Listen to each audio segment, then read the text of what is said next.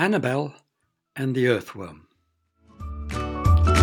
Annabelle's mother loved gardening and used to allow Anabelle to help her from time to time, but only when it was warm and sunny, and never after it had been raining.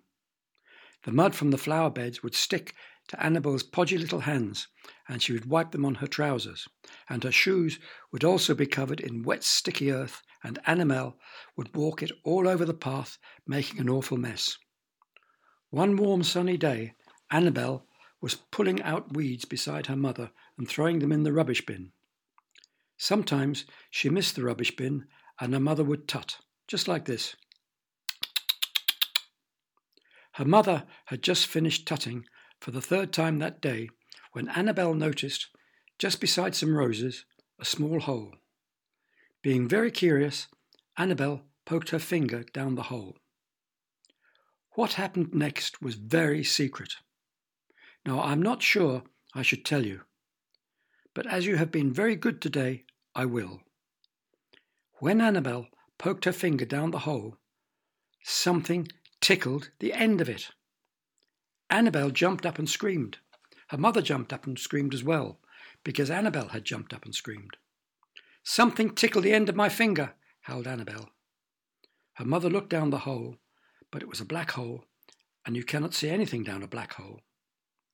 "There's nothing there," said her mother impatiently, and tutted off to do weeding somewhere else. Annabelle stared at the hole. Something had tickled her, and there was something in the hole. Slowly she leaned forward towards the hole, but not too closely. "Hello," she called, but very quietly. There was no answer, so she called down the hole again, but all Annabelle could hear was the sound of an aeroplane passing overhead. Although she could not hear anything, she could certainly see something, though. A head. No, not exactly a head. A tail. No, not exactly a tail. Annabelle did not know whether it was a head or a tail. Whatever it was, it had popped out of the hole. Annabelle had seen these little red pinky things before. They were called worms, earthworms, because they lived in the earth. The worm leaned over to the left, so Annabelle leaned over to the left. The worm leaned over to the right, so Annabelle followed and leaned over to the right. Then they looked at each other for a few moments before Annabelle leaned forward towards the worm. The worm leaned forward towards Annabelle. The worm was making friends with her. "Annabelle, it's tea time," her mother was calling from the kitchen. At the sound of her mother's voice, the worm shook its head and with a quick slither shot back down the hole. Annabelle did not say anything to her mother because worms made her jump up and scream as she had before. The next day, Annabelle sat before the hole as soon as she had finished breakfast and whispered quietly towards it. Slowly, very, very slowly, the worm poked itself out of the hole. Then it waved to Annabelle by swaying from side to side. Annabelle waved back by moving her head from side to side. The worm bobbed up and down. Annabelle bobbed up and down. Then she waved her hands to the worm. The worm remained quite still. It could not wave back, as worms do not have any hands. Instead, Annabelle nodded, and the worm nodded back. "Meow!" The awful screech came from behind. Annabelle jumped, the worm jumped and vanished down its hole. Montgomery, Annabelle's cat, had come for a cuddle. "Oh, bother," cried Annabelle. Now she would not see the worm again until tomorrow. The next day she was a little late before she met the worm. She wanted some cereal for her breakfast, but took an extra handful from the box before her mother could stop her. Of course, she had snatched too much and could not eat it all, so she had to sit there, forcing down the extra spoonful until she had finished, and thinking how silly she had been, and promised herself she would never snatch extra handfuls again. This time the worm was waiting for her, and gave her its usual wave. Of course, Annabelle waved back, but this time she stretched to her full height to show the worm what a big girl she was. The worm also stretched up, halfway out of its hole, to show Annabelle what a big worm she was. Oh dear, oh dear, oh dear, oh dear, oh dear, then something terrible happened. I should snuggle down in bed if I were you. There was a whoosh, a loud, long, fluttering whoosh. A big blackbird swooped down and twang, pop, whoosh.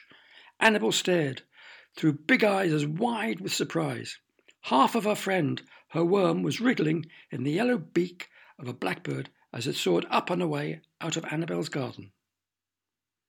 Her mother tried to comfort her all day, but Annabelle cried so much her mother had to turn the washing machine on as she was running out of handkerchiefs. She's heartbroken, cried her mother when Annabelle's father came home from work. A blackbird has stolen half her worm. The father looked down at his sobbing daughter. It doesn't matter, he smiled. Annabelle howled even louder. I've lost my friend, she cried. Oh, no, you haven't, said her father. Oh, yes, I have, cried Annabelle. Oh, no, you haven't, her father explained. If you cut a worm in half, it doesn't die. Something very strange happens. You get 2 worms instead of 1. The next morning, Annabelle sat by the hole and whispered down it and waited and waited and waited and waited. When her daddy came home that evening, she was very close to crying. Annabelle, said her daddy, you will have to be patient. It takes a while for the worm to grow a new head. So Annabelle waited and waited and waited again. A week later, Annabelle's father woke her up very early. He took her down to the garden and showed her what he had built. Above the worm's hole, on 4 poles, he had stretched a net. Annabelle looked and looked, and in a very puzzled voice asked, Why have you put a net above the hole? You'll see, her father laughed. Suddenly, as soon as her father had gone for his breakfast, there was a small pop. Annabelle skipped and clapped her hands in delight. Her worm had come back. She swayed from side to side, and the worm swayed from side to side.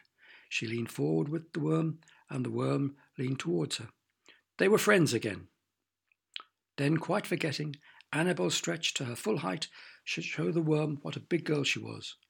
And the worm stretched halfway out of its hole, just like before. Oh dear!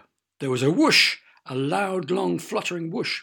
A big blackbird swooped down and twang, pop, boom, whoosh. And then squawking and fluttering and fighting. The bird finally managed to break free from the net and flew back up into the tree, very frightened and very shaken. Now Annabelle knew why her daddy had built her a net. He knew the worm was back, and this time he had protected it. The worm nodded her big thank you, and Annabelle, with a huge grin, nodded back.